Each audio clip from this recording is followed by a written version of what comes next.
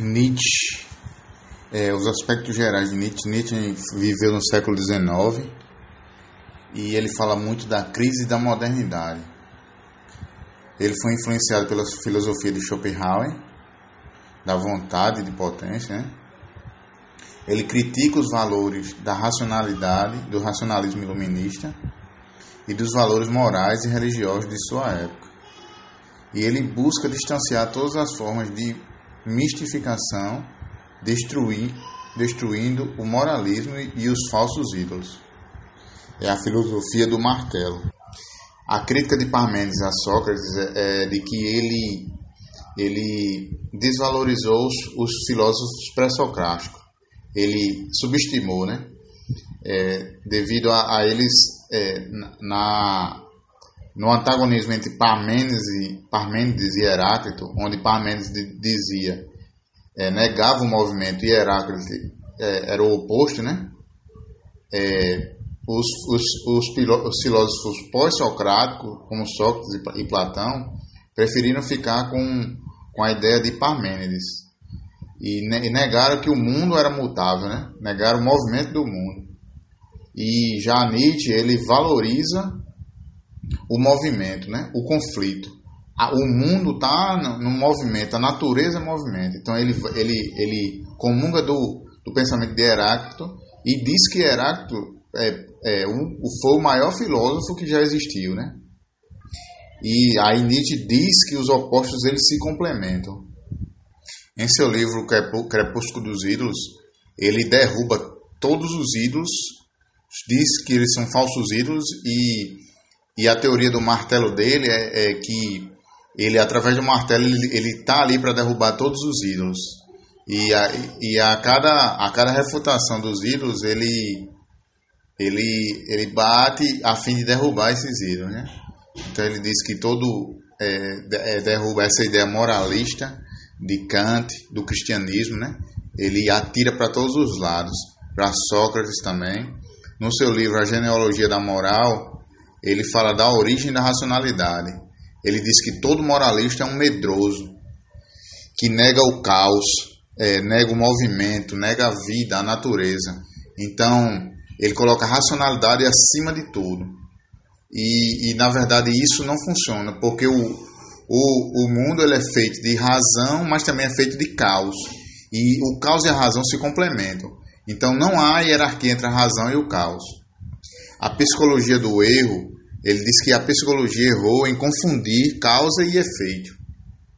E na crítica ao cristianismo, ele critica a repressão sexual, o moralismo e o coletivismo cristão. Ele diz que o cristão ele é fraco. A moral cristã ela torna o homem mais fraco. Que ele não tem a coragem de enfrentar o caos. Ele prefere obedecer um padrão moral. E essa moral ele chama moral de rebanho. Ele chama o cristão de gado. Então, essa crítica do cristianismo que ele faz. Ele critica porque ele diz que o próprio cristão ele vira as costas para o Cristo, porque Cristo foi um homem que não manteve o padrão. Ele viveu da forma que a sua natureza foi. Ele cita até a passagem dos vendilhões do templo, em que Cristo teve uma atitude agressiva. E aquilo ali mostra que Cristo ele também foi movido pela sua natureza e pelos sentimentos, e não por aquele padrão moral que o próprio cristianismo pregava. Em os dois aspectos da realidade, ele confronta Apolo e Dionísio. O espírito apolíneo, ele é o espírito da ordem e da razão.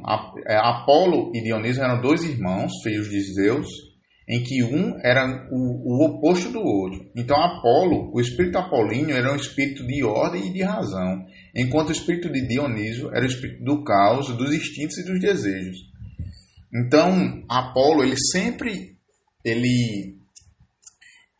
humilhava o irmão Dionísio por a sociedade apolínea, o espírito dele, a sociedade apolínea, ela era uma sociedade ordenada, onde todos seguiam padrão, seguiam regras, enquanto a sociedade de Dionísio era uma sociedade caótica. E Apolo, né, nessa humilhação ao irmão, o irmão descobriu um elixir, que era o vinho, né, a bebida alcoólica, e deu esse elixir, que ele chamava de elixir do esquecimento, e ele deu para os cidadãos do espírito da sociedade apolínea, e esses cidadãos esqueceram das regras, esqueceram da moral apolínea, desse espírito apolíneo, e viveram no caos, viveram rindo, viveram felizes. Então, ele aí mostrou que toda pessoa tem um pouco de caos dentro de si. E basta ele tomar alguma coisa, que ele vai esquecer. Então, através desse elixir, eles esqueceram e mostraram para Apolo que ele estava errado, se ele pensava que o ser humano era só moral. Isso remete à analogia à sociedade em que existe o moralismo de pessoas que criticam o caos, mas que na verdade são hipócritas, porque em algum momento eles vão mostrar que existe dentro deles também um pouco de caos, por mais que eles sigam regras. E ele mostra que Dionísio estava certo e que o pensamento de Apolo e Dionísio eles se complementam, apesar de ser antagônicos. Nietzsche ele se opõe a qualquer dogmatismo e ele propõe uma perspectiva epistemológica em que a existência de uma verdade absoluta é avaliada a partir de uma autorreflexão, uma postura crítica. Já a estética, ele critica a estética socrática, que relaciona a arte à lógica subordinada à ideia da beleza à racionalidade. Então ele subordina a beleza à racionalidade, ele coloca a racionalidade acima de tudo. E o belo está subordinado à racionalidade. Nietzsche ele já disse que essa crítica, ele propõe a estética como expressão dos pulsos artísticos e não de uma razão. Nietzsche ele põe em questão a noção de vontade, seguindo o pensamento de Schopenhauer, só que ele diz que a vontade ela pode ser alcançada, né? A felicidade, diferente de Schopenhauer, que diz que a vontade ela é irracional e o ser humano feliz ele fica ele não alcança essa vontade. E ele faz também uma crítica à interpretação da psicologia. Ele diz que o homem que se deixa levar pelos valores morais, religiosos, ele corresponde ao rebanho, ao gado moral, que valoriza a fraqueza e o rebaixamento.